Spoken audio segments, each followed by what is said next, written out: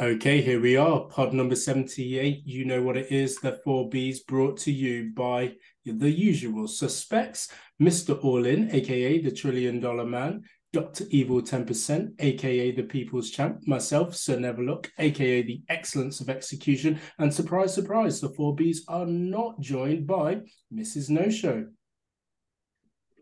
But who cares about that? We got loads of stuff going on. We did got more have a breaking. bet.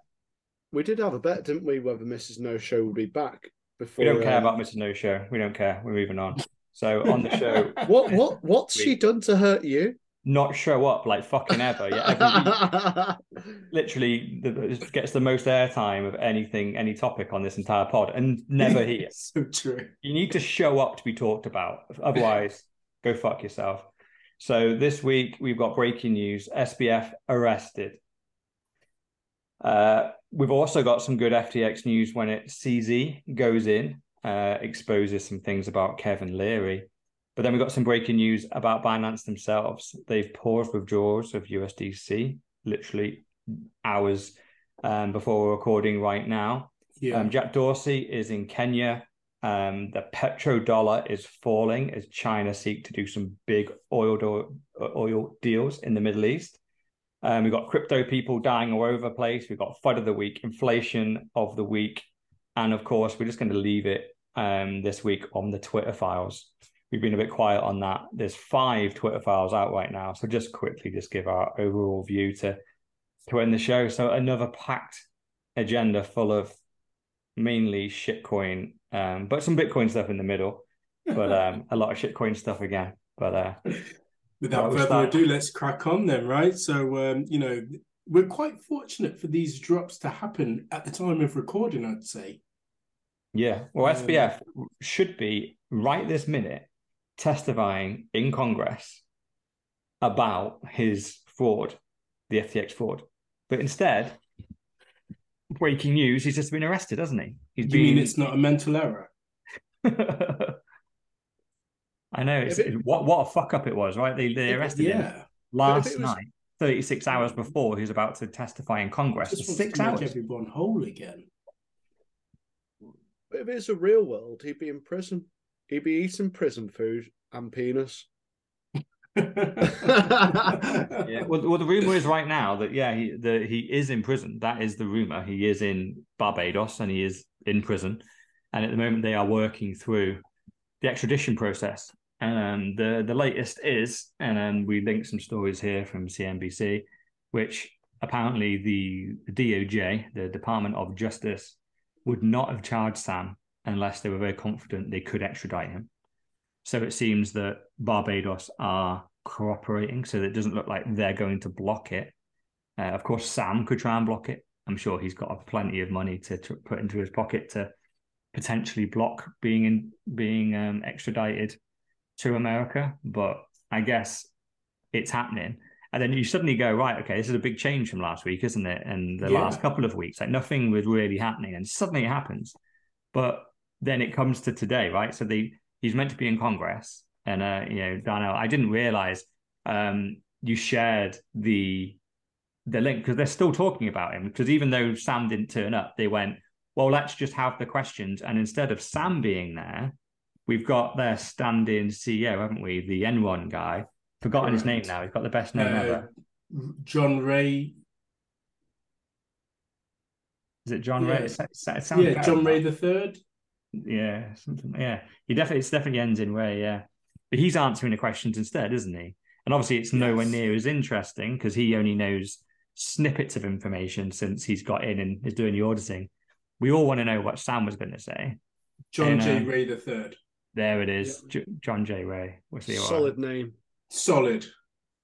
And I only listened to 5-10 minutes of that bit of Congress, and the main guy was going. He was used to be a prosecuting attorney, going, "Why would we arrest someone the day before he was about to testify exactly about the crimes that we're going to charge him with? It's not even, oh, we're going to get him to come to Congress for one thing, and he was getting charged with another.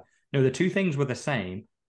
And now he can't testify because he's in a prosecution. He's got his defense obviously will now plead the fifth and I don't want to talk. But he had agreed to come and talk for 6 hours about the FTX fraud and the fall down. And Congress could have asked him any question they wanted. He's under oath, has to criminal offense to not answer the question. Even if Sam navigates those 6 hours masterfully, you didn't lose anything. You didn't lose anything. But you can guarantee he slips up somewhere and admits something. So then suddenly the thing you're charging him with, which is securities fraud and stealing investor funds, money laundering, just about every financial crime under the sun. Now, for the prosecution, well, they have 6 hours of content that he's under oath answering questions from Congress about it. That would have been invaluable in the prosecution. But for the sake of one day, they decided to lose that. It doesn't make. But why do you think they did it? Well, because in reality, the only real, because the thing is, like, you try and get in there and try and like steel man their argument and go, oh, maybe it was a flight risk, maybe he was going to leave. It's like, I can't. None of them really hold any water. Really, it's the people in control and in power were worried Sam was going to let something slip about his ties with the regulatory bodies and with government, and they were terrified he was going to throw someone under the bus. How he was, totally unconnected, but it was how he was sending money to Ukraine through crypto for the government. But he was also the second largest donator to the Democrat Party. Completely unrelated, those 2 points, by the way. Coincidence. But yeah, it was just a coincidence that he was arrested just before, obviously, all of this was about to happen.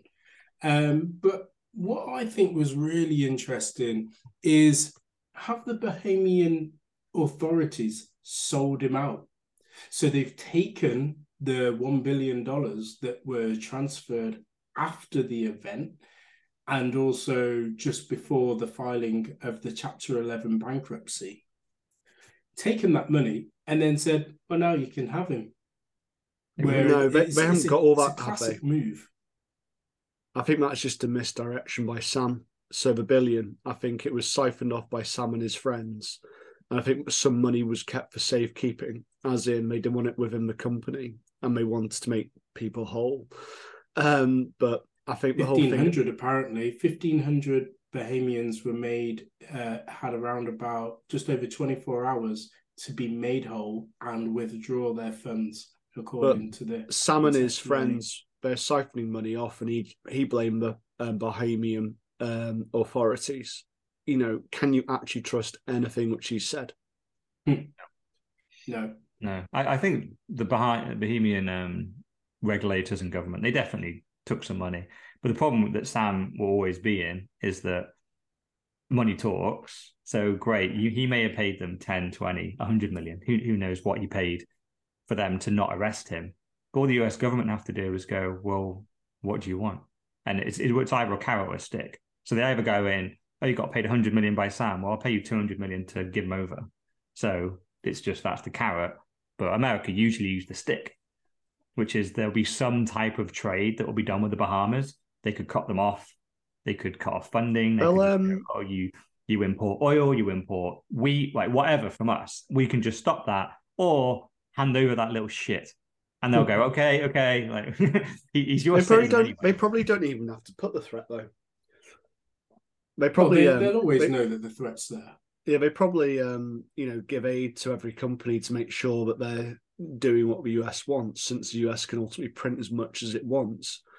So every year, Bahamas, whatever countries nearby, Trinidad, Haiti, they'll all get like this financial aid every year, which is pretty much do what we tell you.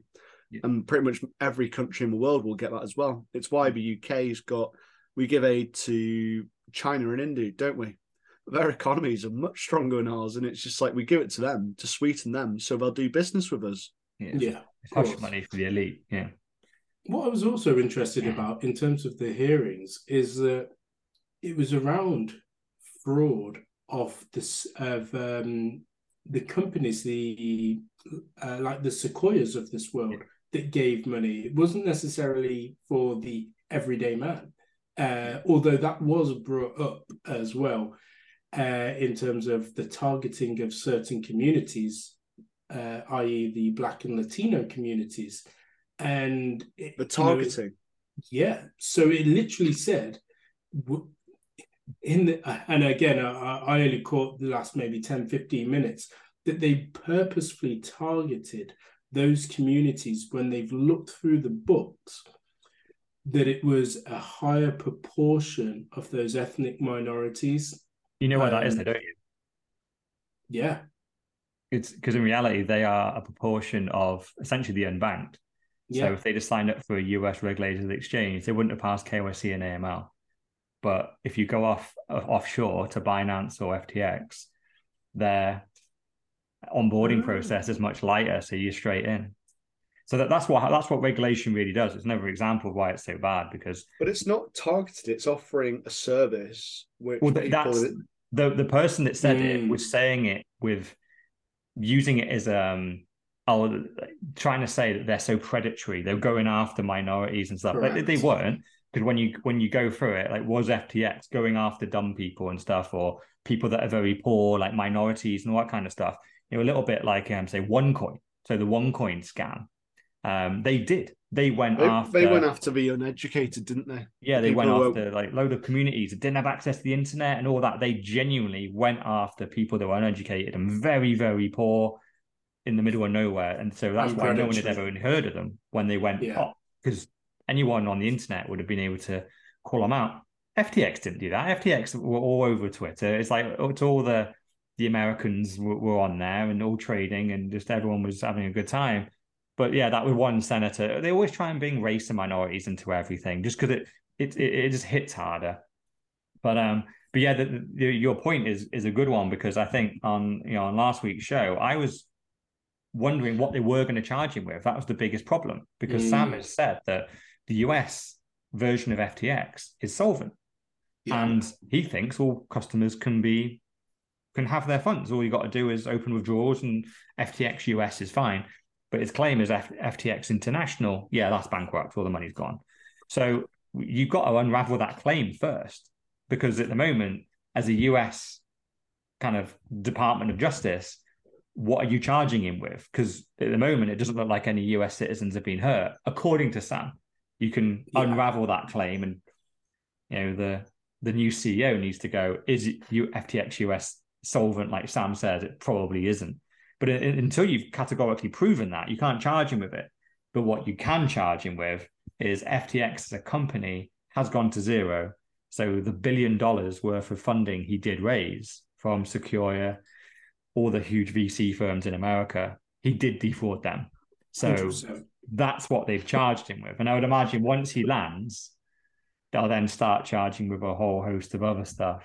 But I'll also bring up the fact that there was another thing that they raised as well. Mind blank. I'll come back to it. But there was something really key that they said as this was it.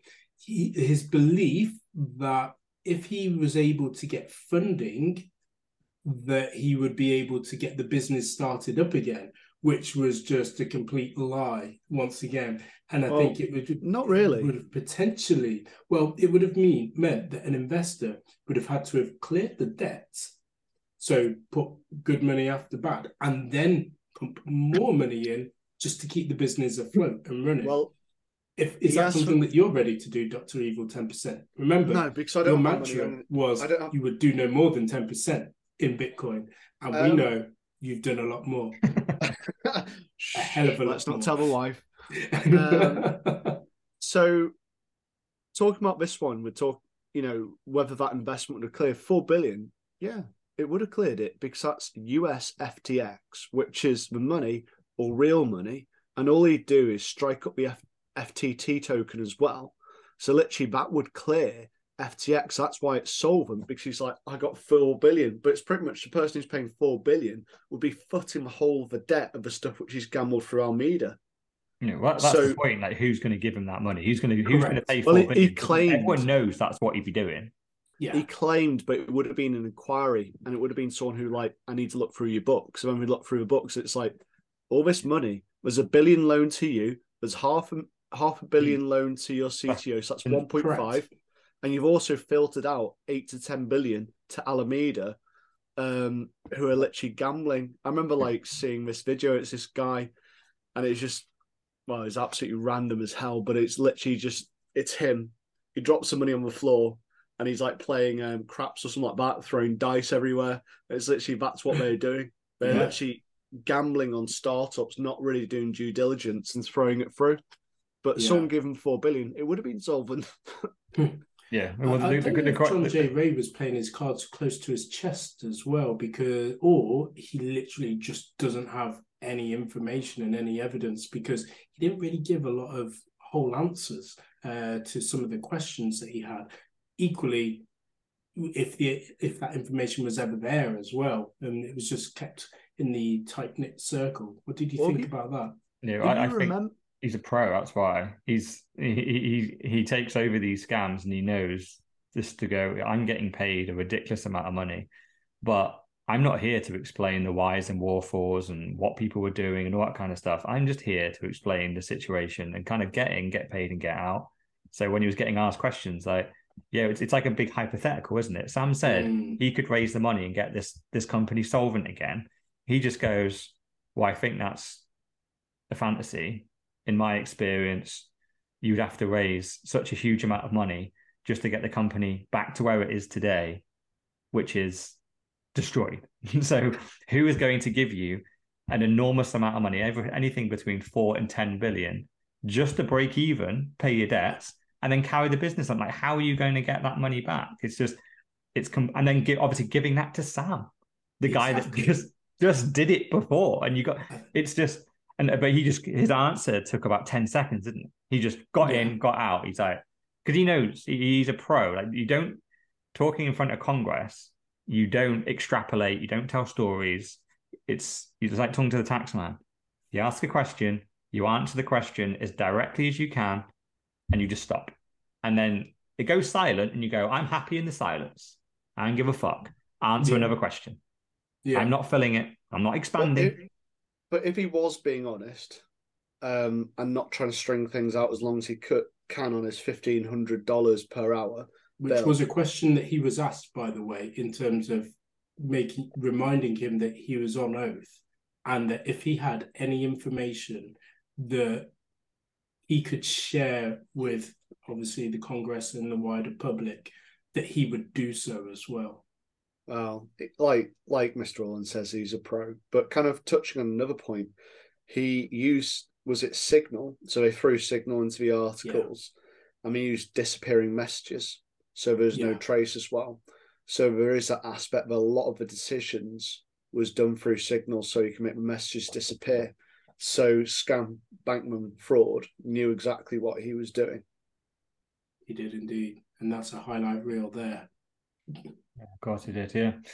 So then, should we move on to the next story? So we've got CZ. CZ comes into it to the next two stories. So he throws Kevin O'Leary under the bus, who's otherwise known as Mr. Wonderful. He's off Shark Tank, got a big mouth, came into crypto a couple of years ago, thinks he's better than Bitcoin. And we should remind people as well that Kevin O'Leary was anti-Bitcoin prior to now being pro-Bitcoin, pro-cryptocurrency. He's not pro-Bitcoin. He's pro-shitcoin, isn't he? Yeah, he is pro-shitcoin all the way, to be fair. You're right. But in the background, he will only be, he will have an element of Bitcoin. He knows it. Yeah. This whole story, basically, CZ's just exposing him for, obviously, Kevin O'Leary was coming after Binance. So he doesn't like that. I think, again, CZ's been a bit triggered. He got triggered against Sam when Sam said a few things about Binance in public. And he then destroyed his entire company and exposed the scam that he was running. And then Kevin O'Leary does the same. He's kind of going after Binance, saying it's unregulated, it's based in China, So he just reveals and shares an article that Kevin O'Leary admits that he got paid $15 million. Admittedly, a lot of it seems to be an FTT token, which is Sam's favorite currency. And he seems... What are you trying to say is, what's wrong with FTT?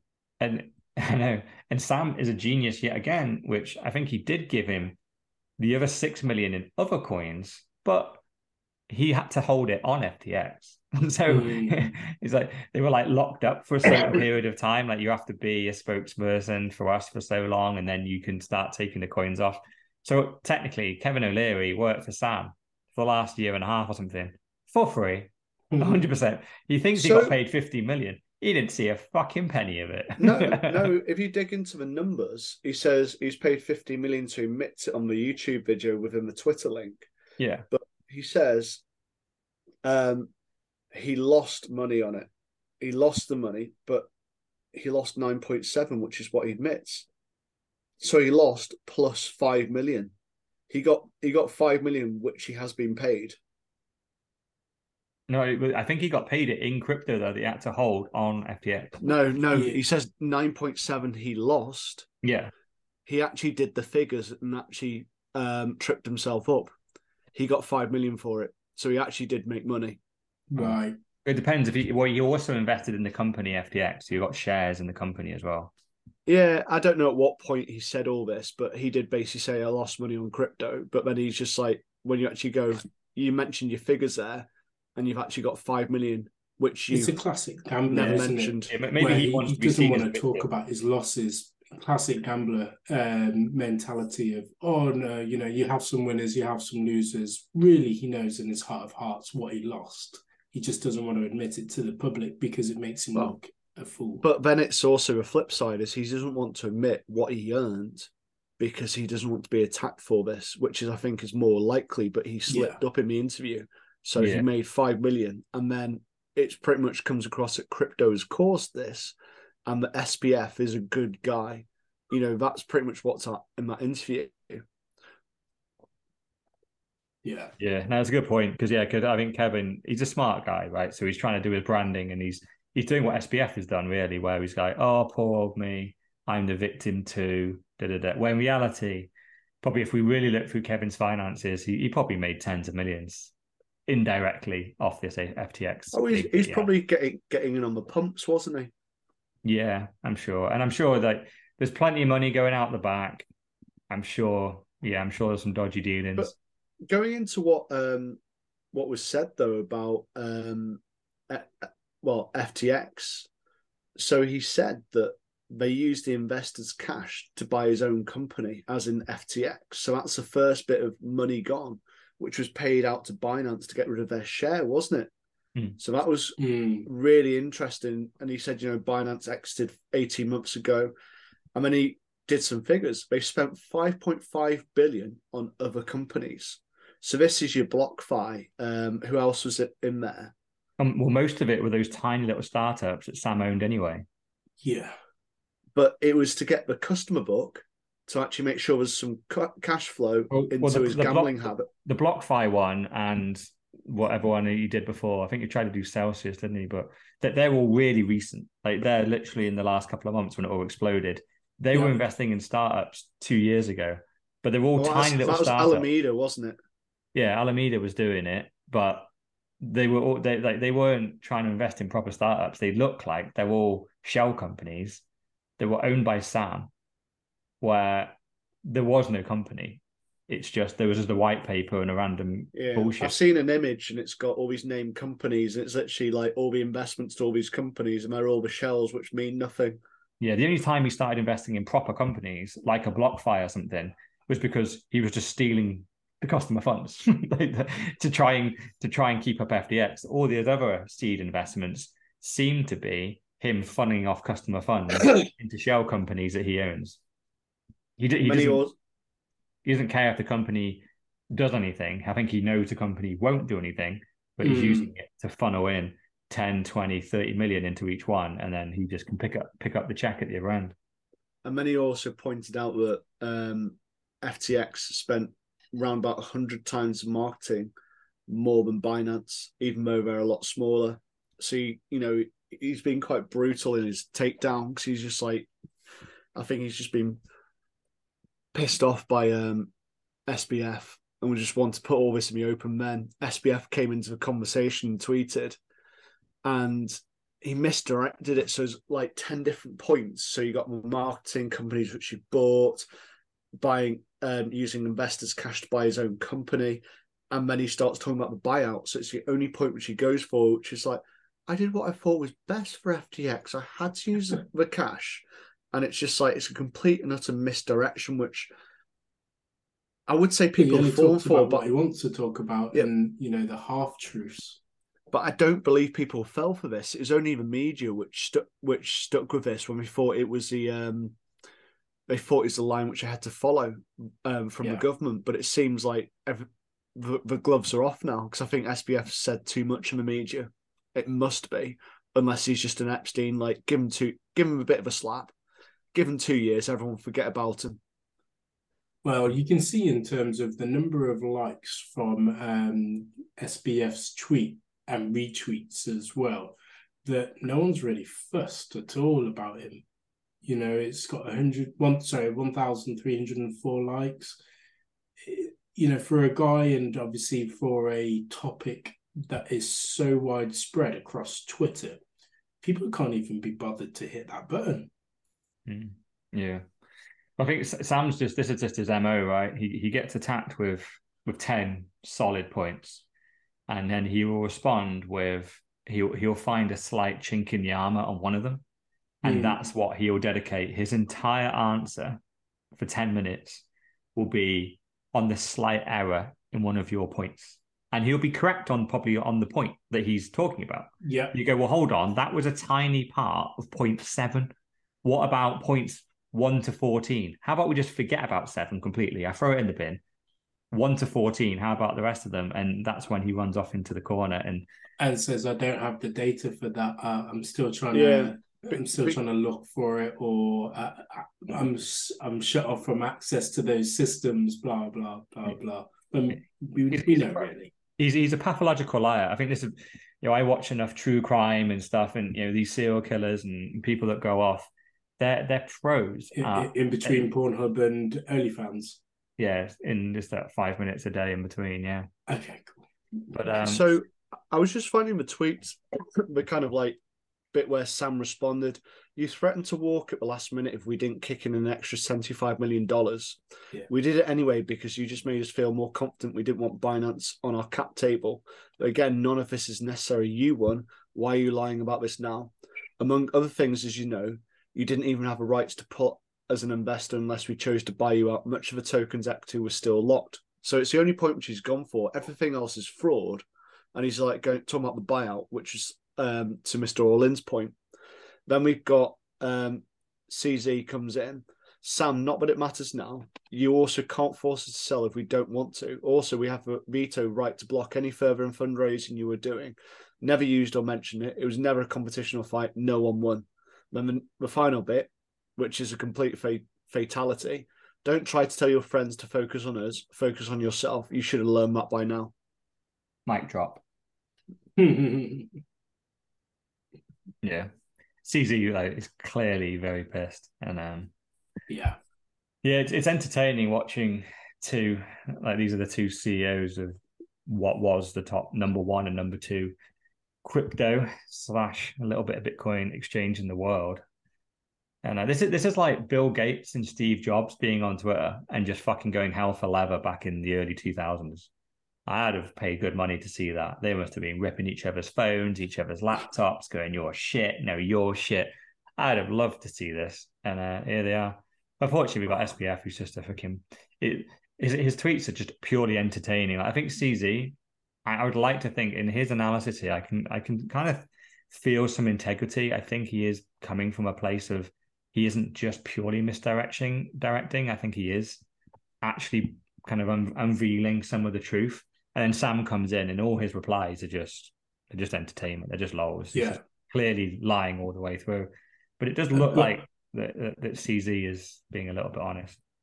What I will say as well, and back to your point, Mr. Orlin, is that Sam is deflecting the blame and obviously what's going on onto Binance as well, because as we heard at the end, I think the SEC is looking into Binance right now. It's also looking into Tether as well. And surprise, surprise, who do you think may have been the whistleblower on that? Yeah, and Terra Luna. That's what we learned, didn't we? Yeah. Yeah. That was interesting, actually. I mean, almost more breaking news than Correct. the fact Yeah. that Sam's being arrested. When they said, "Oh yeah, we know that Sam's been arrested," that's great. And there's also, but then yeah, one of the, I don't know who it was, the congressman was going after saying crypto's just, this is just one part of it. The whole thing is rotten to the core. Yes. That's why we're investigating Binance. We're investigating Tether. He said we're investigating the founder of Terra Luna. Yeah. He just went off. It just seems to be, oh shit, I'm not sure. Like maybe they didn't want that public because those guys now, if I'm the Terra Luna founder, I'm fucking off. Like, holy shit. Now the US are just giving me the heads up.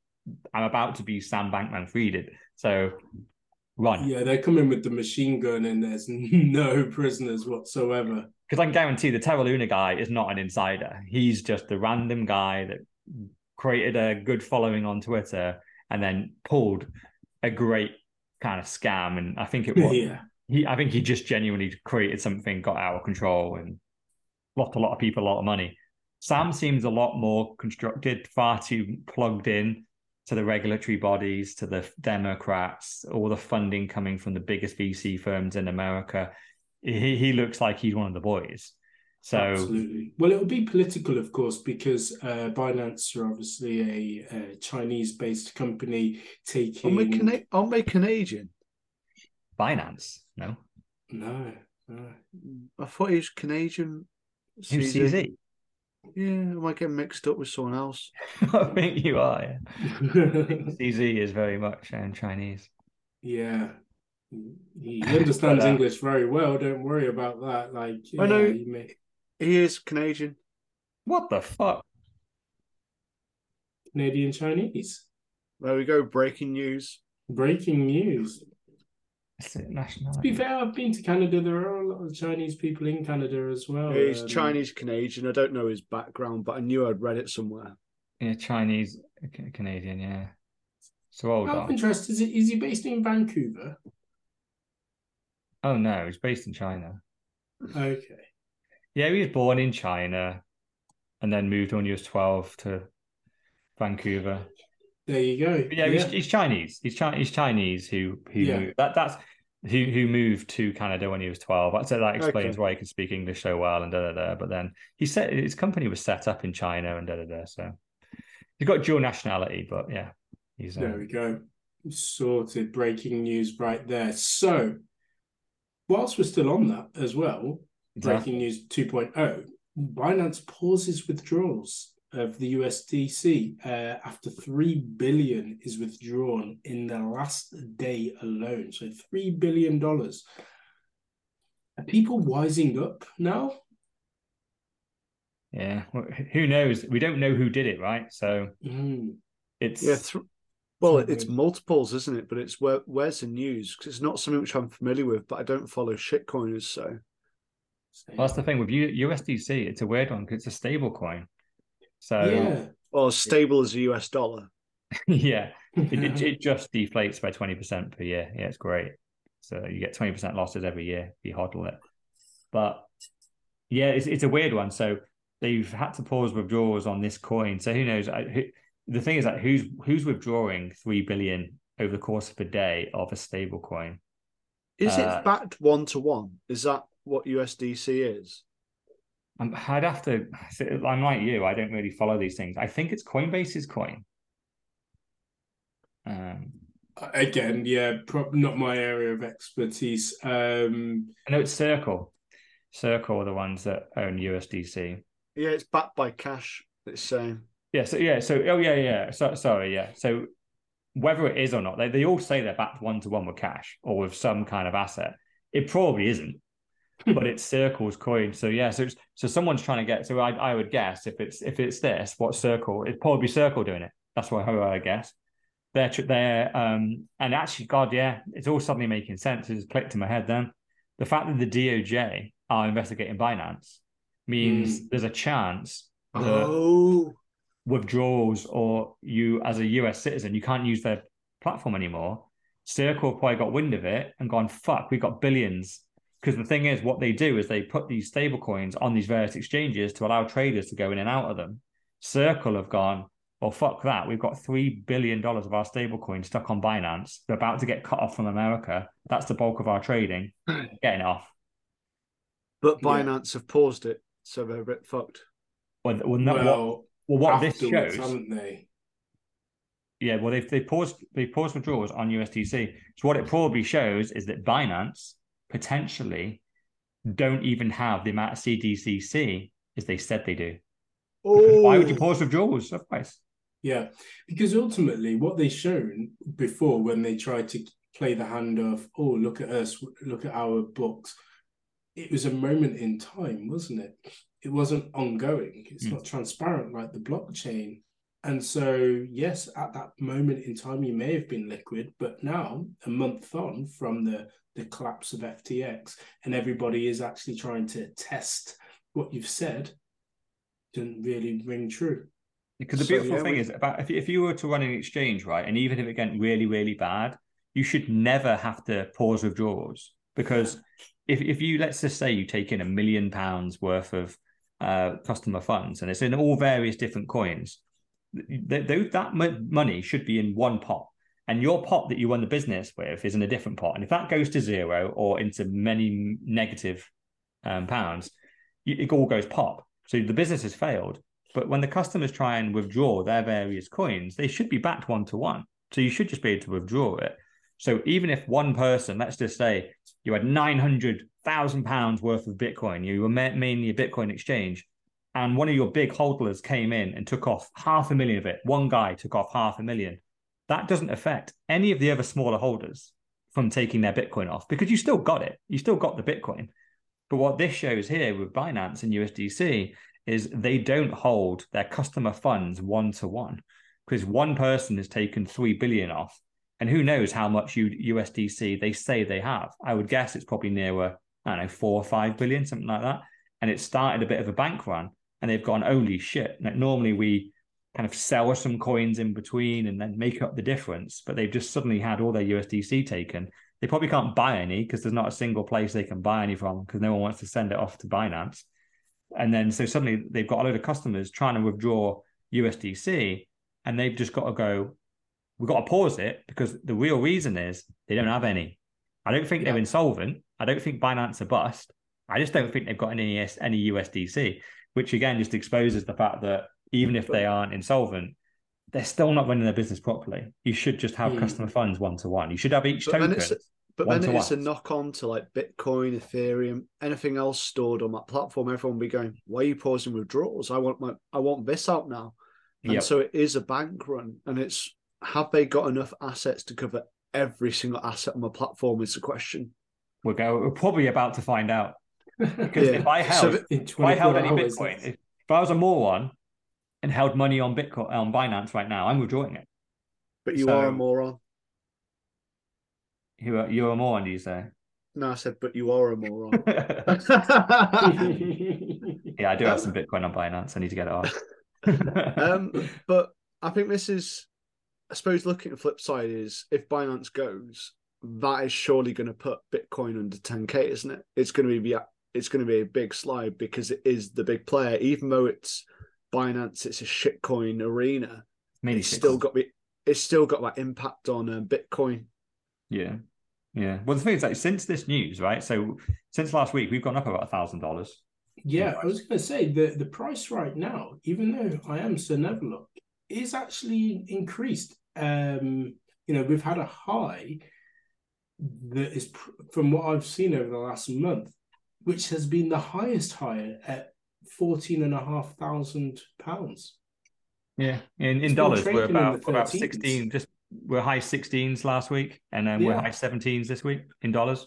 I do think if Binance were to fail, undoubtedly they're going to have a shit ton of Bitcoin. We probably would take a hit. Sub 10K. Yeah, that's my hope. The thing is, like, Binance predominantly, because I've looked into this, I've done some studies on the exchanges. Binance got their lead by listing shitcoins before any of the regulated exchanges would list them.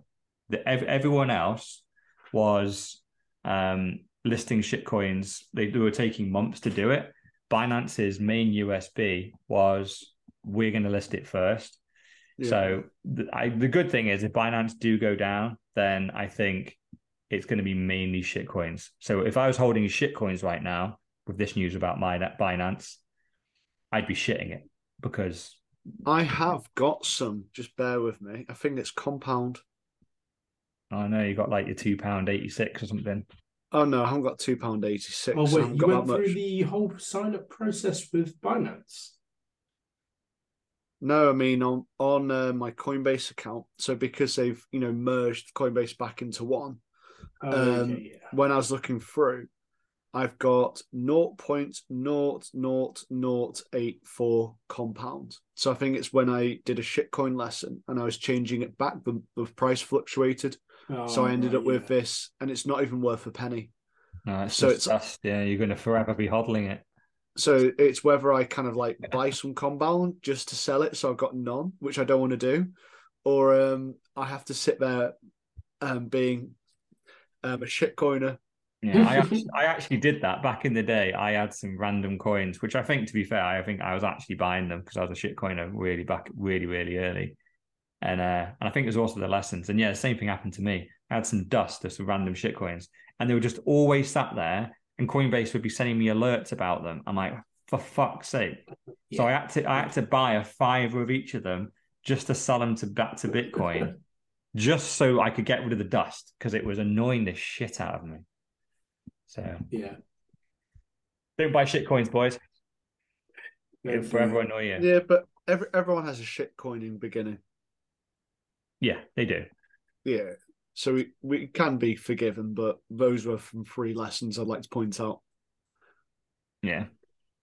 So should we get to Bitcoin? We got Jack. Yeah, let's definitely get to Bitcoin. We've gone through SBF to death, more shitcoin, Binance. Let's talk about someone that's doing some good in the world of Bitcoin, which is Jack Dorsey, currently in Kenya, bringing power in and using the excess to mine Bitcoin. So as we know, Jack Dorsey was previously the CEO of Twitter, then flipped and kind of created the company Block.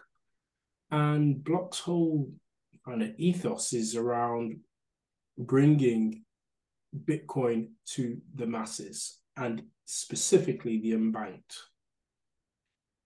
So yeah, here he is. So one of the comments which I picked out was so someone, I think he's called FinTweet, said hydropower is great, wasting on Bitcoin is not. I'm sure that Kenya Village could have higher returns and a quality of life on that energy by using it for manufacturing or household applications, ignoring the fact that this is probably wasted energy. And these people are on the arse end of nowhere, so they probably can't do manufacturing because they can't transport it. And then also, it's the fact that they're getting something for nothing. They're contributing to another financial economy. And if they want to, they can hold the Bitcoin, they can sell it. And then there's also the fact if they're villages in the arsehole of nowhere, then they could even have a Lightning wallet. They could have a bank account, which they've probably never had. Exactly. And I think he completely misses the point that I'm pretty sure, obviously Jack is quite short on his text here, but it sounds like he put the power in himself. The main reason he put this hydropower in was to power the village. So the village has the energy they need. And then with the excess, he's hooked up a mining facility to mine Bitcoin and do all that. So literally, the Bitcoin mining bit, it's only the excess. And there was no energy there before Jack. Jack went and put the power in. But you always see this about excess and waste. So you talk about the gas flares from oil fields, and people are like, oh, mining Bitcoin, it's just like, it's excess, it's waste. People don't know it exists, do they? They don't know that excess energy exists. But it could go somewhere else. It's like, but it wasn't. It was waste. Yeah, they literally fire it off. They burn it off into the sky. But maybe they could have a factory which makes Matalan clothes. Well, let's have some consumerism there instead. Because the tweet that I like that replies to the tweet you just read out, it's just giggy and it just says "lol."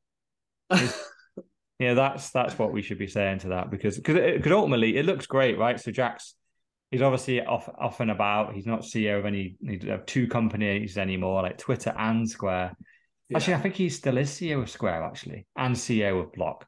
But he's just going around the world now, just doing his humanitarian type work, but with a Bitcoin focus. Looks great. And if he's got empowered a Kenyan village and then plugged in some Bitcoin miners as well, then, fair play. This is kind of the dream, right? He's just reminds me of back in the day of the British Empire, and we used to carry around our Bibles and go, "Oh, you were hungry? Here's a Bible."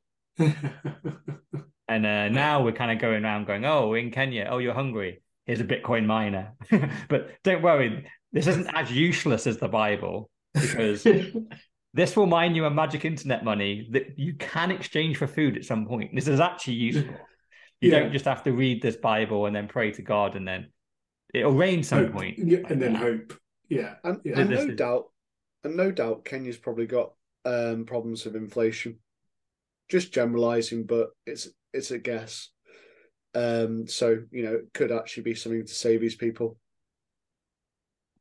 Yeah. It looks good. We need more of this. Next story is with regards to the petrodollar. So this is one from you, Mr. Orlin. China to use, is that right? Yeah, China to use Shanghai Exchange for one energy deals with Gulf nations. So for regular listeners and viewers of the show, we did a whole pod on the petrodollar. So we won't go back in time with regards to that, but it's effectively law, in inverted commas, for countries to trade in US dollars when they are doing anything with regards to petrol. So China are actually going against this and doing something different with regards to their petrodollar, using the yuan instead. Yeah, it's so bizarre, I think, that this is even a story. Because I think everyone knows that every country has its own fiat, right? So you would, for a normal layman like me, right, if I didn't know what I know, and a story was that China, who have one currency, want to buy some oil from Saudi Arabia, surely they would use one of the currencies that those 2 nations have, right? They would just go, I'm either using the Chinese currency or the Saudi currency, or maybe we'll exchange goods, but there'd be something between the 2 nations. No, because like you just said, because of the petrodollar, it's against the law for Saudi Arabia to sell their oil in anything other than US dollars.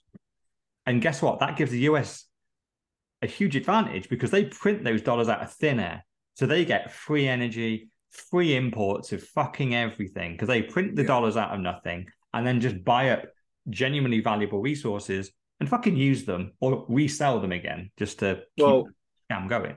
For anyone who's made it this far, the dollar is not backed by gold, if you haven't realised, because this is a misconception. So it's something which it used to be. So I think it was in its purest state early 20th century, and then the end of I think for wars they always unpegged it so they could print more money and make 1971. And then I think it was 45 when, or was it slightly after, when the US said they'd look after the world's gold, and they spent said gold on all their infrastructure. Why did America get so great with from 1945 through to the 70s? And why could they afford so many wars? They were spending everyone's gold. Then 1971, they completely depegged from gold. So it's just something worth mentioning because I think it's something which people don't realise because it is hidden from history. Yeah, no, it's a great point. Yeah. And so what this shows and what it is, this is big on the global scale, huge news, because Saudi Arabia as well, just going into that whole thing, one of the first countries, the first Middle Eastern countries to agree to the petrodollar. The others were getting bombed with freedom bombs from America. They needed to get freed from their dictator, i.e. they weren't accepting the petrodollar. Saudi were the first country to go, yeah, we will agree to it, but their sweetener was arms. They were sent lots of big tanks, bullets, all that kind of stuff. So that's the kind of deal there. They have US dollar, but also arms. So Saudi Arabia, hence, are one of the most armed Middle Eastern countries that exists. but they're going against this deal now. They're doing a Correct. deal with the number one competitor, America, and agreeing with China that, you know what, we will do a deal with you in Chinese Are yen. but they're part of BRICS, aren't they, Saudi? Yeah. So BRICS is Brazil, Russia, India, China, Saudi Arabia, and Argentina trying to get in, but who wants their broke arse in BRICS? And suddenly, so all the anti-Chinese news that we've been getting about protesters, Chinese are about to fall, that's the Western media trying to make China look weak, when in reality, this is what's going on. China have never been they are stronger. they're forming a coalition that is as big, if not bigger. It's a really good shout, because we talked about this earlier, and you said the protests, they're just too small. They don't make any sense. And I've always thought, well, maybe it's the start of the uprising, but put it on with this story, and it is a very, very good point. But you're saying, well, actually, those are little protests which could have been from any year, any time, and it could have been pre-2020 when those are happening. You just don't know. And they could have been published into media, but it does sound like China needs some democracy. Well, I think, in time, we will look back at this event, and it will be a key significant event as well, in terms of, when we talk about 1971 and coming off the gold standard. This will be a milestone of Saudi flip from the US to China. It breaks the US, doesn't it? If Saudi do, this is the big one. But what's the relationship like? Are they prepared to serve two masters or just serve one? Well, it's obvious that the US is falling. It is Rome. Yeah. We always talk about it. It is ancient Rome, and no one seems to realize it's happened before. The mass inflation, the obsession with sexuality, the benefit state, it all happened in ancient Rome, and it's happening again. And everyone just go, oh, no, it's fine. It'll continue forever. It's like, but this monetary standard's only been going for 50 years. It always crashes every time.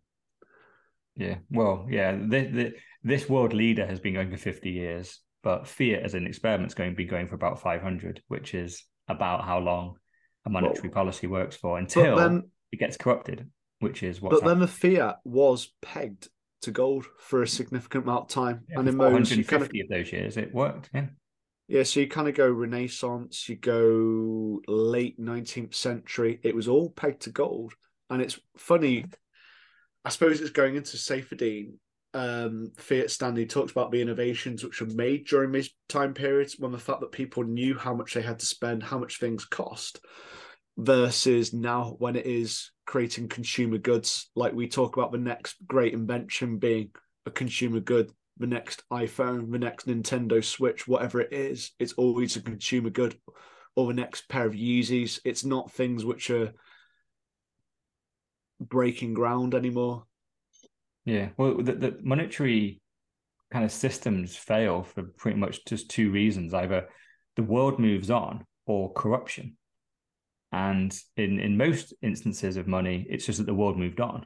We did. You can go into the bartering, shells, beads. They all fell because the world moved on. There was better forms of sound money. And then you get into gold, and it's the same story. Gold is a really good one. It worked globally, but the world just moved on, and suddenly we wanted to be able to send money like over large distances. It's large, it's clunky. You want to be able to spend small denominations of it. You need other forms of metal.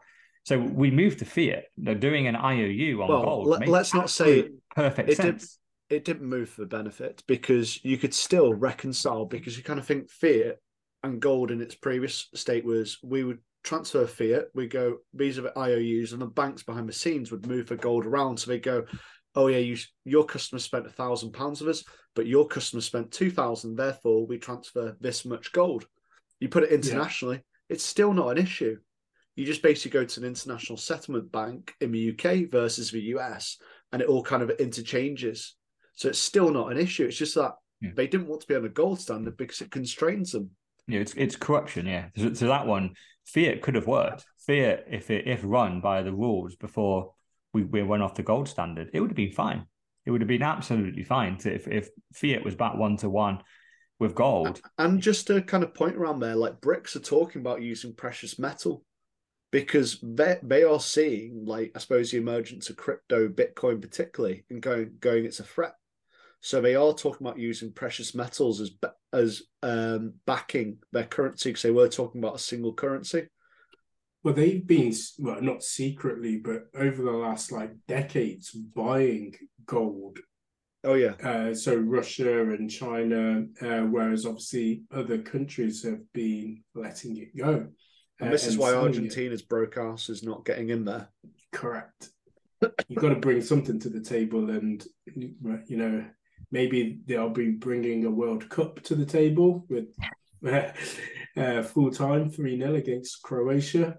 But other than that, I don't think they've got much else to offer to the party. But we look at gold and any precious metals. You move to a standard. There's nothing to stop you moving off it. So there's always a chance that they will devalue it, like depeg it. Oh, there's a COVID outbreak. There's I don't know, a NITS outbreak. Depeg. We'll create all this money. Bang, we can do our government spending. We can pilfer it as much as we want. So it's not secure. And this is like, I love the thought of a gold standard, but then it is flawed. How much gold is there? How much was found in Uganda a couple of months ago? Was it 40% extra? If we mine my asteroid, we could 10x the supply of gold within the world. So it's not secure. And that's why code is security. The world moved on, yeah. The world moved on. Like, gold, not only did it not work as a currency, it's now not scarce. We now can find it all over the place. It's lasted over time, but we know it's not very good over space in terms of, you know, we've got a digital currency. And so the shifting of gold from one country to another just doesn't make sense. It's like the Polaroid versus the iPhone, right? Yeah. Like a selfie on your iPhone. Like Polaroids were great. Yeah, great. Yeah, you don't have to post it out, but you have to be there. If I wanted to send it to you or whatever, you'd have to put it in an envelope. Now I have the iPhone, I can take a picture, because iPhones were designed with the internet in mind. Bitcoin was designed with the internet in mind. It was you can't have a kind of a groundbreaking evolution and a massive innovation of connectedness and like the internet, and then anything before that will not be very efficient on that new thing because it was designed with the old systems in mind. Whereas once the internet exists, now it opens everyone's brains up and goes, oh wow, what can we build on top of these rails? Because no one could imagine the internet before the internet happened. And then once it's here, obviously Satoshi, it's 20 years after the internet exists, he builds the internet, money for the internet. But so once it was built, they said it was shit. Well, of course, every other invention as well that was, you know, belittled at the beginning of its infancy. Do you know what else was belittled as well? What's that? Cars. Trains as well. So I'm listening to the failure of nations at the moment, and countries are just like, no, don't want it because it threatened them. And it's the same with anything; it threatens. Trains, planes, cars, you name it. The TV. Like, who would want to watch that plywood box? Yeah, there's no programs on it. Like, why would you buy a car? There's no roads. There's no petrol stations. Horses are great. Horses are brilliant. You can feed your horse anywhere, and there's stables all over the place. You go, it's a fad. It's the same. And guess who was saying that? It's the people that own the fucking horses, wasn't it? Like it's the blacksmiths. Yeah. Why would BlackRock and JP Morgan say that Bitcoin is no good? It's almost like they own shares in all the governments and companies that are fiat backed, but no, it's probably because they've just got a really good opinion. Yes, because Bitcoin boils the oceans. And even if it does use renewables, it could have been used for manufacturing consumer goods like Alexas. The world needs more Alexas. And those little like birds which dip in the water and go back up and down could have been used as the engine for that. Oh man. I was listening to a podcast actually where the new CEO of Amazon, obviously that took over Jeff Bezos, talking about Alexas, and they haven't necessarily revolutionized the world as they were planned and intended to. Obviously, they lost the company a lot of money because we were supposed to be ordering everything off Alexas instead of just asking it what the time is and turn the radio on. You should be controlling your whole house with your Alexa. It pretty much and is. So forth. It's a timer for cooking, and it's a radio. Yeah. Yes, yeah. The whole Internet of Things connected house just hasn't really happened, has it? It's a little bit like the metaverse. It sounds great in theory, but it's got to fucking work and be there, hasn't it? Like, yeah. And I think the problem with the Alexa is like, literally, I still don't know what it's meant to do. I don't even know what they're trying to do, really. Because I unplugged mine. I got it just as an experiment because I always like to buy the latest tech and then see if I could build an app for it and go, could I leverage this new platform for something? They're going to open it up. It's going to be the new app store, And I got it, and I think I was using it as a timer, and I was just setting it for 15 minutes. And one time it went to 50. It misheard me. And so the alarm didn't go off, and then I fucking burnt whatever was in the oven. And I went, it's not even good as a timer. Because it doesn't even do that, because occasionally it mishears me. If I do it on my phone, I don't put 50 in instead of 15. So, well, the original it doesn't surprise me that business unit is going under in Amazon. It doesn't surprise me. The original thing was you would be buying Amazon goods through Alexa. So that was the connection. But it doesn't make any sense, does it? Because every time you want to take a little look, like, what's the price of that good now? I'm not going to trust fucking Amazon to go, oh yeah, like I always like that toilet roll. Just send it me whenever you got some. Like, number one, how often do I fucking need toilet roll? I don't even know. So fucking Amazon doesn't. And if I do, has the price doubled? Are they going to check? Like, it doesn't make any sense, does it? It's just doesn't make any sense. It's just nah. But anyway, let's move on. We've massively got diverted. So there's some people in crypto dying.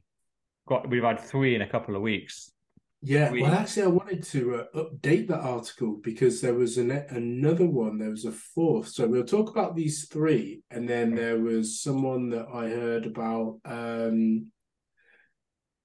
This guy was on the 22nd of November. So we'll start with him and then we'll come to the other 3. So Javier Biosca jumped from the 5th floor of a hotel in Estepona, Spain. And so he ended his career as an international broker. And this was because he was recently released on €1 million bail 3 weeks ago. Stood accused of running a fraud scheme, surprise, surprise, with over 750 investors swindling 750 investors out of cryptocurrencies worth nearly €500 million. So he is now no longer with us.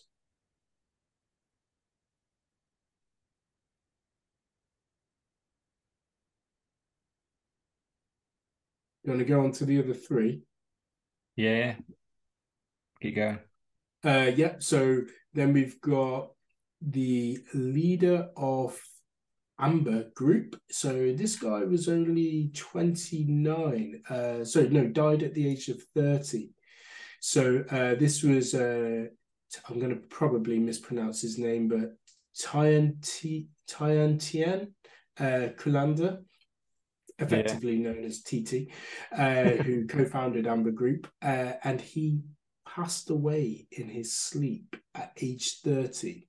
We don't have any further details around him, but what was really interesting is that in September, he laid off around 10% of the total workforce of Amber Group, and I understand that Amber Group had 10% of their funds in FTX as well.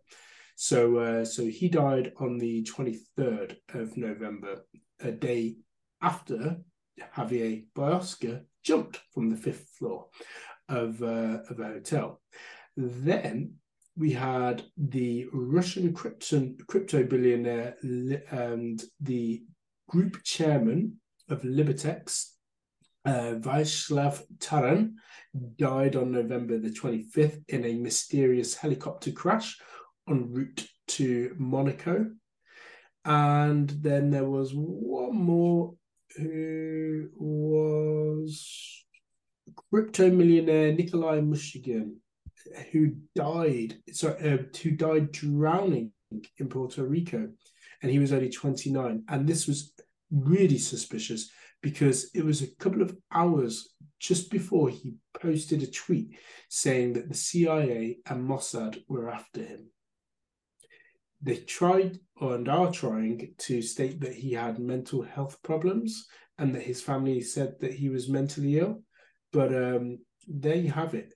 4 people, 3 under 30, and then one 53-year-old who died in the chopper. Is it getting weird? No, it's fine. Okay. Nothing to see here, just massive coincidences. That last one as well, like his Twitter handle is @delete_shitcoin. And his last tweet ever was the CIA and Mossad and pedo elite are running some kind of sex trafficking, entrapment, blackmail ring out of Puerto Rico and Caribbean islands. They're going to frame me with a laptop planted by my ex-girlfriend who was a spy. They will torture me to death. The next day, he drowns. So I must admit, I don't really know what to make of this. I don't see any connection. No, I don't see any connection. Well, the problem is, right, like I guess like it looks dodgy, right? These are all rich guys, and I think some of them might be connected to that. So this is the elitist pedo ring. Who knows? They got wrapped up in it. They might have information. Don't know. But I think some of these guys are just corrupt shitcoiners. And one of them's a Russian billionaire guy as well. Did one die in his sleep, but he coincidentally had a bullet hole in the back of his head? That's the question is, I don't think any of these people died of natural causes, and I don't think any of the situations are legit. But it's kind of who killed them, right? Is it other scammers, like some form of government?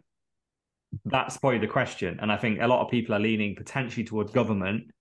And if it is, well, that's quite a story because these guys have obviously stumbled across something. They know something. Why are they getting killed off? But like 3 of them have been from Puerto Rico, or at least were in Puerto Rico when they died. I mean, the Russian guy wasn't. But that's dodgy because obviously I was there. And I know there's a big crypto scene in Puerto Rico. You know, I moved there thinking it was a Bitcoin scene, found out it was a crypto shitcoin scene. And I wouldn't be surprised if I've been in the same room with some of these guys because they were all young 20-somethings because it was about 5 years ago now. And they all looked like this. They were young Americans. They're just all going like this is all Crypto who these bros. guys are. What's that? Crypto bros. Yeah. And they were sound enough, but they were just they'd made so much money so young, and they'd done it virtually by scamming. You know, I was talking to some guy that these older American dudes came over, and they had their own scam going, and they wanted one of the lads. White papers. Yep, one of the lads. They were going to pay him 20 grand to write a white paper. He went, "I'm going to copy and paste it from the last one and put their title on it." And I'm like, "This is just out and out scamming, man." Like. I respect the hustle to a certain degree, but holy fuck, this is just like no one is adding any value here. Everyone is just scamming. So you know, I got out of there in the end and just went, nah, it's not for me. I wanted to build something legit. I wanted to build the Citadel and all that stuff, not shitcoin scamming. And it doesn't surprise me that now that we're in a bear market, that these scams have now started to obviously unravel. I wouldn't be surprised if a lot of people owed a lot of money. If you're the top guy and you're responsible for losing tens, if not hundreds of millions of some very influential person's money, you know, not everyone gets, because not everyone's as public as SBF and gets to go on podcasts and go, "Oh, I'm sorry, bro." Normally, when you lose people's money, it's a bullet in the back of the head, or you go and get drowned at sea. And it looks like or that they don't maybe want what to happens be to as these guys. public either. You know, it's That- like or they don't want to be as public either. No. SBF seemed to want all the smoke because he was the one that was proactively doing this media run. Yeah. Apparently, you know, as he said, his solicitors and lawyers were all saying, "Say nothing," and that is typically the case with lawyers. They would have you not talk to your mother, But SBF thought he was too clever. He thought that he could manipulate everyone. Way too clever, and obviously come off as the bumbling idiot and pretend that he can make everyone whole again, potentially to come for a part two. You know, I don't think there's a part two whatsoever. What I do think is that we put him on suicide watch because whatever he's telling the authorities right now might be enough to, again, miraculously, he decides to commit suicide. No, I doubt it. He's a pathological liar. These guys will go down on the ship. If he committed suicide, it won't be suicide if he get killed off. But yeah, going back these three guys or four guys, who knows? I don't know. And the only thing that I think links them is the price of all their shit coins went down by a huge amount the last 12 months. So I think in reality, because I think one guy obviously thinks he's uncovered some type of pedo ring, an elitist thing that's being run from Puerto Rico. And obviously 3 of them did die in Puerto Rico and they were rich. And who knows, maybe they were exposed to something very dodgy going on, some form of Epstein Island type of kind of bullshit. Who knows? Maybe that type of stuff is running in Puerto Rico somewhere. These 3 guys stumbled across it, managed to get into those circles. And it was the worst thing that ever happened to them because now they're dead because you can't get access to that type of information without being in the club, and they weren't in the club, so they've got killed off. That seems to be Twitter's theory. Twitter's theory is they stumbled across something they shouldn't have stumbled across. One of them even tweeted about it, and he was killed the next day. So who knows? Maybe Epstein Island is now Puerto Rico. Who knows? Possible. Right. Next story. We're on to, am I right? FUD of the week? We are indeed. FUD of the week. FUD of the week. Okay, so another politician goes after Bitcoin. And as you just mentioned, Dr. Evil 10%, it's on energy. Do you want to cover this one? Oh, it's a lovely article. So he starts it off. What happens when smoke and mirrors burn the planet? That's a good one. You fucking dickhead. Bitcoin requires ever-increasing amounts of electricity to power its mining and validation operations, which in turn leads to more greenhouse gas emissions. So let's start with this one. So it requires ever-increasing amounts of electricity. No, it doesn't. We've talked about this numerous times. If there's more miners, but the Bitcoin network can be secured with the same amount of miners, even if the usage goes up. So it's not a true statement, and then which in turn leads to more greenhouse gas emissions. No, 60% of Bitcoin is mined using renewables, and it is estimated to become carbon negative by 2025. How has something become carbon negative? Because it starts using waste on things like gas flares from oil fields, which we covered earlier.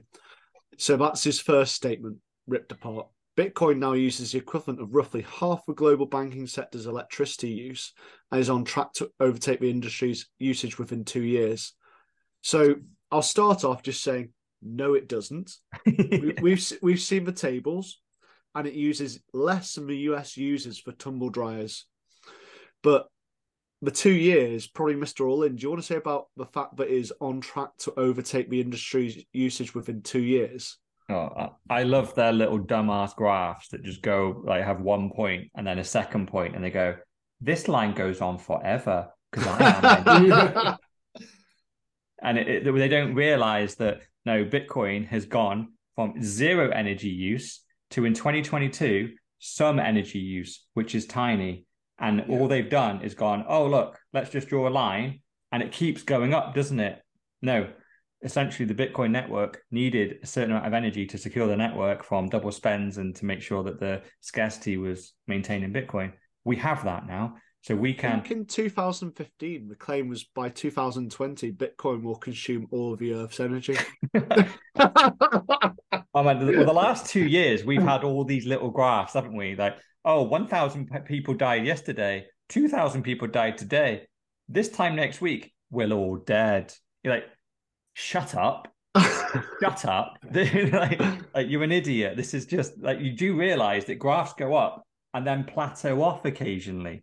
And that's what's happening to Bitcoin. That's that the energy in Bitcoin has taken probably the last 12, 13 years. But in reality, probably actually the amount of energy being used in Bitcoin, I don't think it's massively gone up in the last 5. So it probably took about 10 years, 8 years to realize how much energy Bitcoin needed. And now we've just plateaued. So yeah, whenever they extrapolate the amount of energy Bitcoin's about to use, they are clearly lying. And it's the amount of energy we use today is probably going to be roughly about the amount of energy Bitcoin uses in 50 years' time. The next point, I was just going to say the next point, which is a big one, well, you could say it's big. In November, I attended the COP27 Global Climate Change Summit in Egypt. By private jet. This is the one which had a record amount of private jets. COP26 was held, I think, in Glasgow. And that had a record amount of private jets. So they tried to fudge the figures, but it was shown by people tracking planes. It's around about 800 private jets flew into COP27. So these people telling you you're using too much energy are flying in on private jet. They'll probably then have a holiday on their private yacht. So a private yacht, which I love quoting, within an hour of a private yacht being on idle, it'll probably use more fuel than you do within a whole year. And most people will be in my private yacht probably for 26 weeks of the year. So think about that. They are using more energy than thousands of people. Private jets are using more energy than hundreds of thousands of people will in their lifetime. But you are bad for wanting a secure, sound money. You're very naughty. Go back to using your fiat, and then you'll start using the CBDC coin when we say the time is nigh. What else have we got in here? Wasteful by design, proof of work. Digital currencies rely on hugely energy-intensive calculations that strain electrical grids and burn through computers, creating tons of electronic waste. So, I suppose, so never look. Do you think that proof of work is wasteful by design? Well, what are we measuring it against? Are we measuring it against the proof of work that goes into mining gold? Because there's energy wasted there because not all the time gold is found.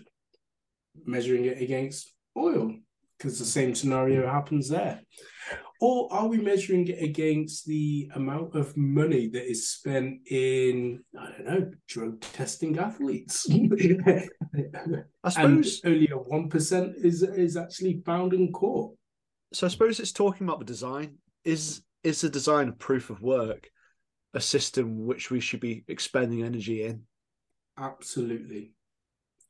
And we should be expending energy in it because ultimately it's worth the energy spend when we're talking about Bitcoin, nothing else. Yeah, because it's creating this article. We're talking about Bitcoin only as well, doesn't it? It literally carves out Bitcoin. It's kind of quite. I think it knows that shitcoins, a lot of them don't have proof of work because that actually requires proof of work. You need to have miners. You need to have a network. You can't just have one shitcoin founder create a random token, shove it in an exchange, and have a load of idiots trading it.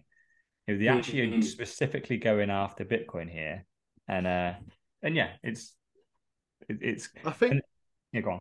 I was just going to say proof of work in particular, like it is creating a sound money. So it's something which is completely decentralized.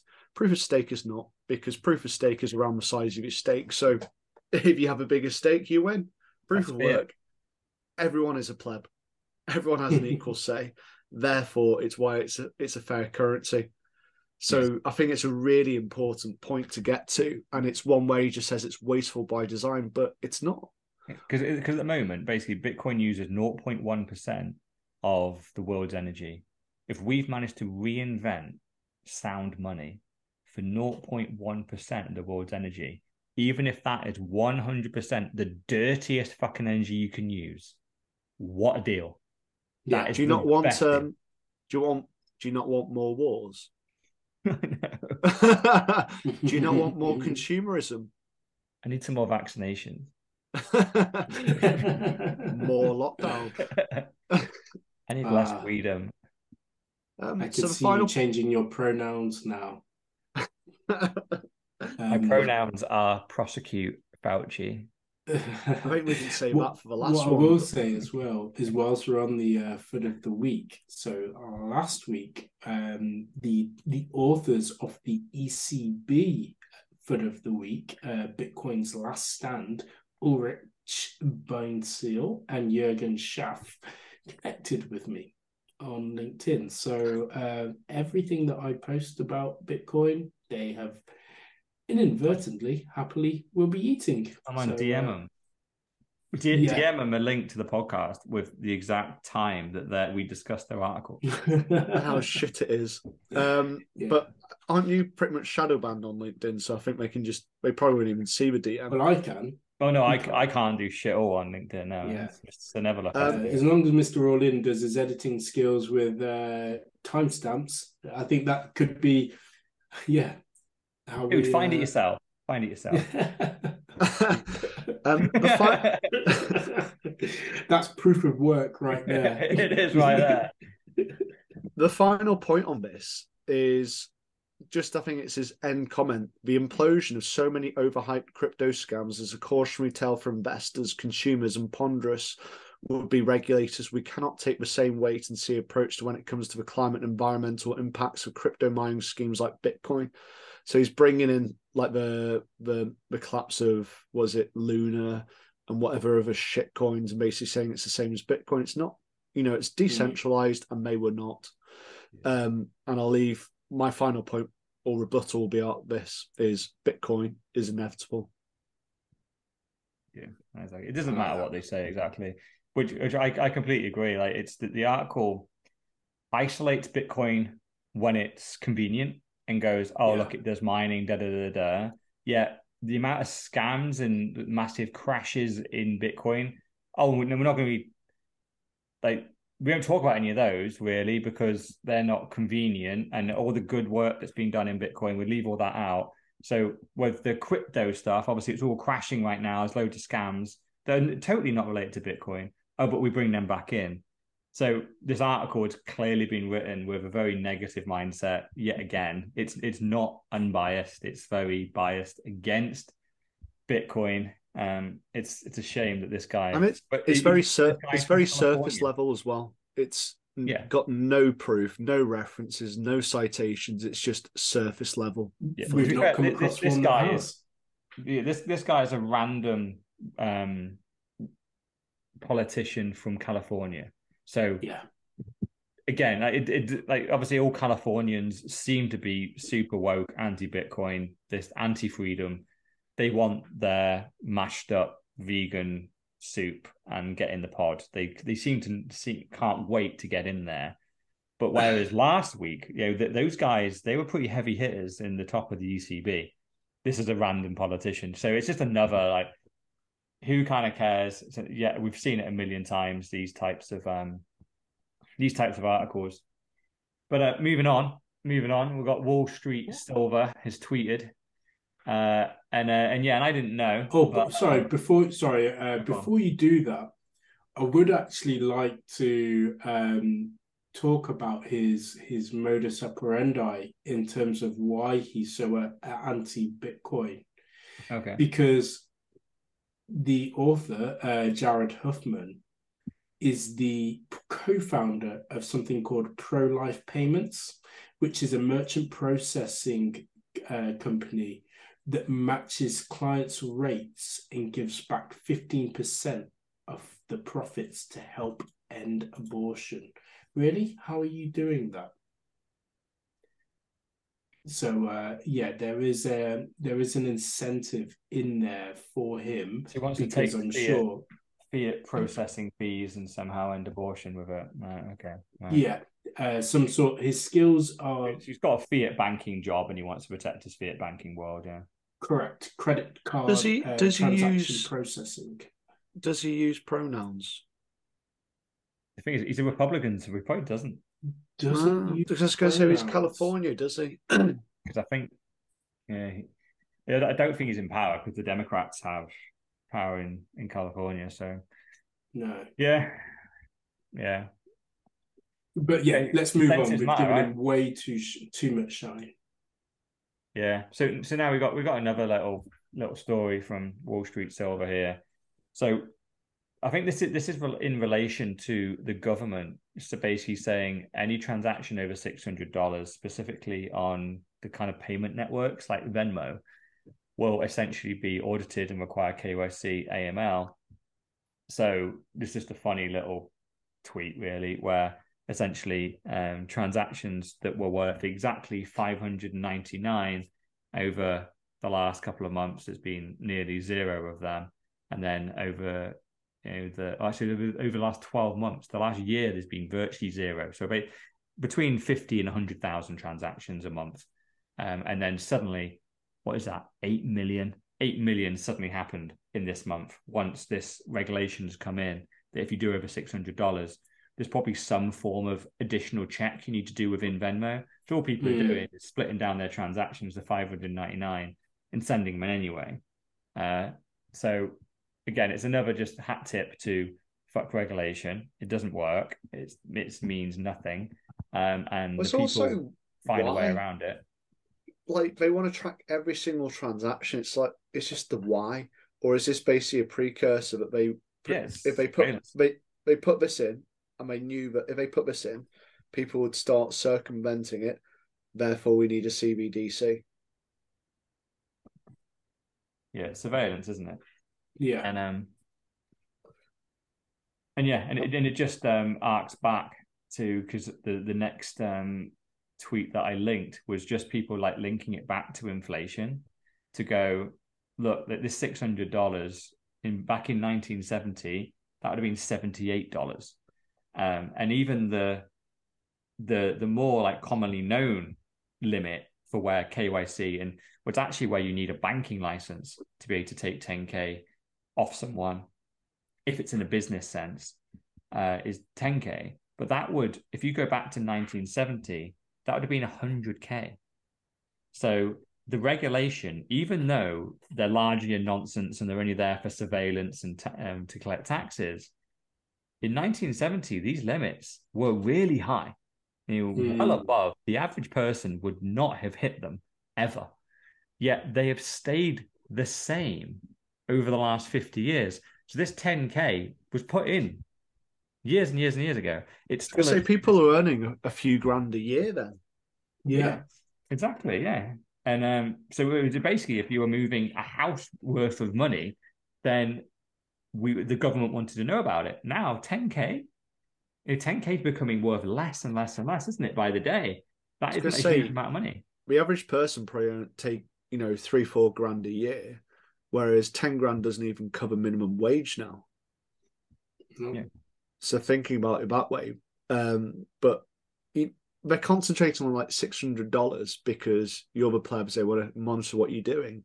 Whereas you kind of think in a real world, maybe going, Nancy Pelosi, let's monitor her trading account and all the things which are going through Congress. Yeah, but instead, like £4 million trades on a single stock. You're like, oh, nothing to see here. Oh, but it's her husband. It's not her. It's not the fact that she's been involved in this regulation talk and she knows what's coming. Yeah, he just happens to have invested $4 million in Nvidia the day after Nancy signed off $50 billion of funding to Nvidia. The two things are not linked. You have to be a conspiracy theorist and a Nazi to link them. Nothing to see here. But you kind of think this is, like I said, it's for more surveillance. It's trying to capture all the tax. So it's basically like the government. Well, if we look at the debt clock, it's so badly broke. It's so badly overspending, but it needs more money. So it's trying to find those last few dollars from everyone. It's wringing them dry so they can get more tax, because if they wring everyone dry, maybe we'll get another £1 billion so they can spend that on some more awesome wars. And the government ultimately hates you. Yeah. All right. We are now onto The Twitter files. the Twitter files, right? And finally. Yeah. So these have been long awaited. They've been coming out since December 2nd. So I don't know. I think I'll just probably summarize them all really. I don't want to go through them one by one and spend ages, because it's just a bit of a final story and just roughly what we all think about it, I guess. Because Elon's obviously promised that he had a lot of inside scoop in Twitter. There was a lot of stuff happening on the internals of Twitter where people were being banned, shadow banned, certain narratives were being able to be told. And by and large, I think the majority of people, at least if your mind was even half open, we knew what was going on, right? If you were anti-lockdown or quizzical of the vaccine mandates, or you questioned January 6th or supported Trump, then chances are, if you were in any of those camps, you'd have probably been either shadow banned, or whatever. And I got banned off Twitter numerous times. I've been banned off all the other social networks completely. Just say this is probably down to you, not just Twitter. Yeah. Oh, well, in reality, what it isn't really. I think all this is Elon is exposed what they were all doing. So it wasn't just Twitter doing this. Facebook, Instagram, Snapchat, LinkedIn all have the same rules. Yeah. It's just that we don't have the internal documents on those, because what these documents expose is they had links directly to the US government. So not only are the internal employees very left-leaning and very supportive of the government narrative, which they were, but they also had experts, and they refer to these people as experts. And they were experts on lockdown, experts on vaccines, they were experts on Trump. And in reality, who these experts were, and they expose it in the emails, these were the Department of Justice, the CIA, and the FBI. And they were telling them which accounts to ban, to shadow ban. They were going, so for one example, the Hunter Biden laptop, they got told this is Russian misinformation. You need to silence the entire story. And not only should you silence anyone that tweets about it, even in the DMs, if you have people sharing articles that contain the Hunter Biden laptop story, that DM should not arrive at the person they're sending it to. It was completely blacklisted from the platform. And obviously that's a great example, because it proved in the end, the FBI were in possession of Hunter Biden's laptop. They knew exactly what was on it, yet they denied that story and told the social media platforms to delete all record of it. They obviously got exposed because the person who was looking after that laptop and was crazily, Hunter took it in to be serviced because it had broken, because it probably had so much freaking porn on it. That guy was smart enough to not only give FBI the laptop, he took a copy first. And he knew they wouldn't do anything with it. So once they didn't do anything with it and they hid it, he just released it himself anyway. And that's what we all saw about 6 months ago. We saw the details of that Hunter Biden laptop. So that's a great example. Just as a recap about the Hunter Biden laptop, it was him basically being a crack addict and pounding his niece, wasn't it? Yeah, and numerous amounts of corruption and emails where he was talking between him and Daddy, who happens to be the US president right now, about a lot of Ukrainian corruption, about taking over their government, making it do what the US wanted to do, and putting in people into power that the US agreed with, and getting rid of Ukrainian independent type of people that wanted Ukraine to do well. It's like, nah, let's get US people in. So that was the main story. The main story really on the Hunter Biden laptop was the corruption he was involved with between the US and Ukraine. He was like, why was he there? Why did Hunter go and live in Ukraine for a number of years? Very strange. Seems fine. So in what college, I will say as well is that it's do you remember obviously when Andrew Tate was banned, and it goes back to the cohesion of everything that was going on, because he had he did a podcast, and he mentioned that when he was banned, he wasn't just like banned from like social media. So Meta closed his account down, and Twitter and Facebook and TikTok, but he was also banned all at the same time, like boom, boom, boom, boom, boom, from Airbnb. Uber blocked him as well. And it just goes, oh, he also mentioned Stripe and Discord. And all of these things just happened all at once. And so, from what I've seen and read from those Twitter files, is that everybody talks to everybody. And again, these rules that they've got, that they've made up, if you don't play by them, they have the power to be able to just shut you off like that. And by everyone, by the way, you mean the US government. The US government is behind every single big company in the world. And when they decide that you've crossed the line on one of the platforms, then they just send an email to all of the major companies to go off. Because it happened to Trump. Literally, what happened to Andrew Tate, who by and large is just a social media guy. We don't really know still why Andrew Tate was banned. Because he was getting too big with a male following. But what were their reasons for banning him there? What was like the official reason? I think it was like misogyny of women or something like that. Whereas they've got the leader of what do you call it? The ISIS. ISIS, yeah, on Twitter. Yeah, of course. He's literally beheaded 4 women this week himself. He's fine. He's fine. Yeah, it's all right. But Andrew Tate says, like, pick a really strong woman to be your wife, and that's just too offensive. Yeah. But it happened to Trump, right? Trump didn't get banned from Twitter first, and then Facebook a week later, and then Snapchat. It all happened within the same 24 hours. So we all knew this anyway. We knew that the US government controls the town square, which is all social media.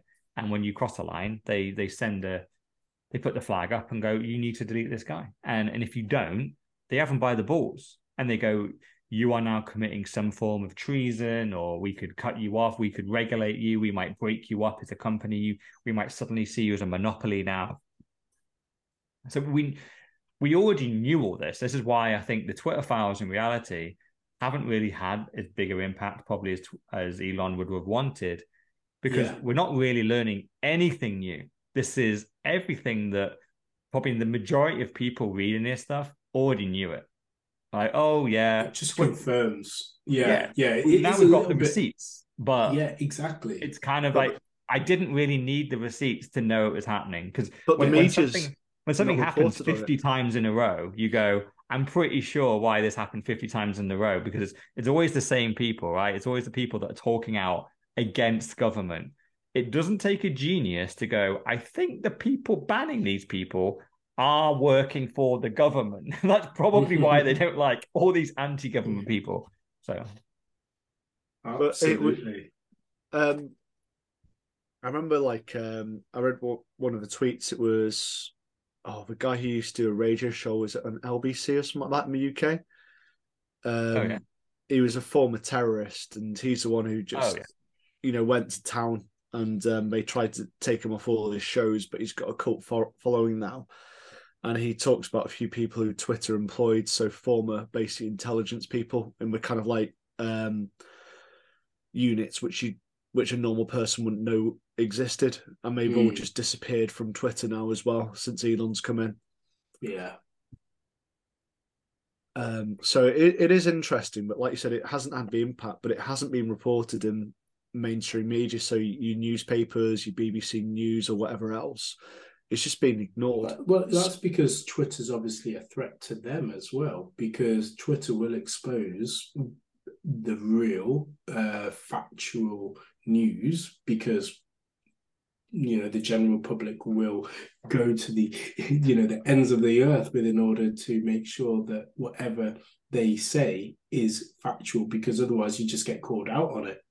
But I do kind of away. I do wonder, like, obviously he's revealed about the Hunter Biden laptop, the secret ban lists, so the kind of like blacklists, deplatforming Trump and all the kind of stuff that, in fact, he didn't break any rules, so therefore he shouldn't be deplatformed, because his tweet was never to cause violence. His tweet was just to protest, which people seem to forget. And the fact it happened with the Democrats 4 years previous as well. But kind of going through all that, I suppose the flip side is that whilst Elon has exposed all this, I kind of do worry about what his end game is, that this may not be as transparent and as great as we think. Then also the fact that he is banning people who just annoy him. It isn't so straightforward, and I think you'd be a fool to actually trust Elon. Yeah, no, I agree. Because I think you're talking about Alex Jones, right?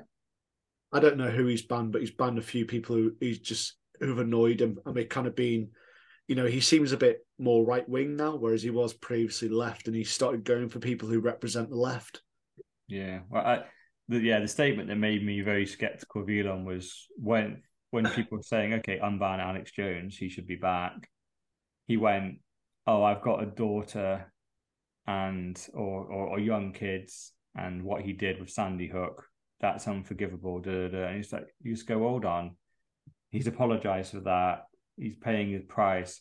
Just because you have kids, and supposedly he did a lie about kids that got done in a school shooting. Hold on, that's now you not doing free speech now. That's you going, I have a line. I don't agree with this. Therefore, it's out. And you go, right, that's not free speech. That is now censored speech.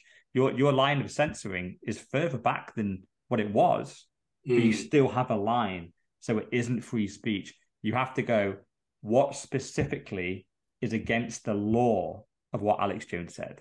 Not that you have kids and you didn't want your kids to be involved in a school shooting and he made light of one. That's just opinion. And anyone should be able to joke about school shootings and allowed to say it. You might not like it, but you should be allowed to say it, because that's free speech.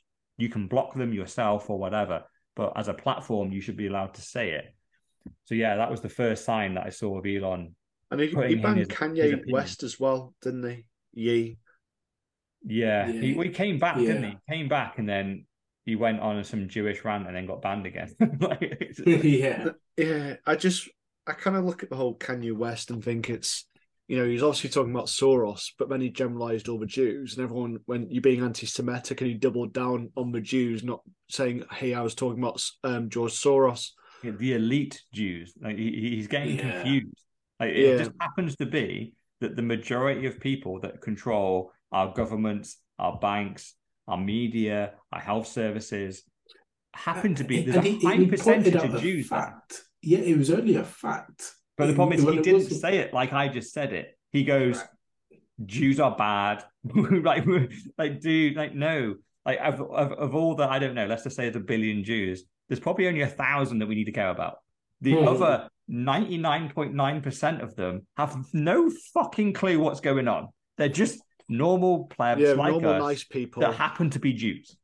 There's only 1,000 of them who are the little fuckers that are ruining the world and controlling the fiat system and running the WEF and multiple governments, media, and all that. And they're the puppet masters. They happen to be Jews. Yeah, I was going to say, the Jew bit is secondary. It's secondary to all those points. It's just like they happen to be or pretend to be. Yeah.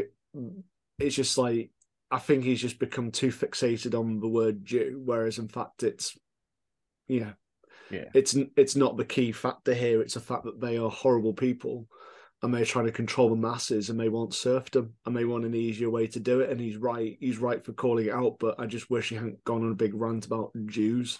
He's basically discredited himself. It's like going, oh, a load of the elite pedo ring guys, they've got moustaches and glasses, so let's just go after everyone with moustaches and glasses. Like, no, that's a characteristic that they actually have, but it's kind of irrelevant to the overall point. The overall point is they're pedophiles that run the world for their own financial gain. Let's concentrate on those two qualities and forget that they have mustaches. and Klausy. Well, today's podcast has been brought to you by the letter J. J for Jews. Brought to you by Mr. All In, aka the $1 Trillion Man. Also, Dr. Evil 10%, aka the People's Champ. Myself, Sir Neverlook, aka the Excellence of Execution. And we don't like to mention Mrs. No Show, but she never show. So if you've made it this far, well done. Peace out.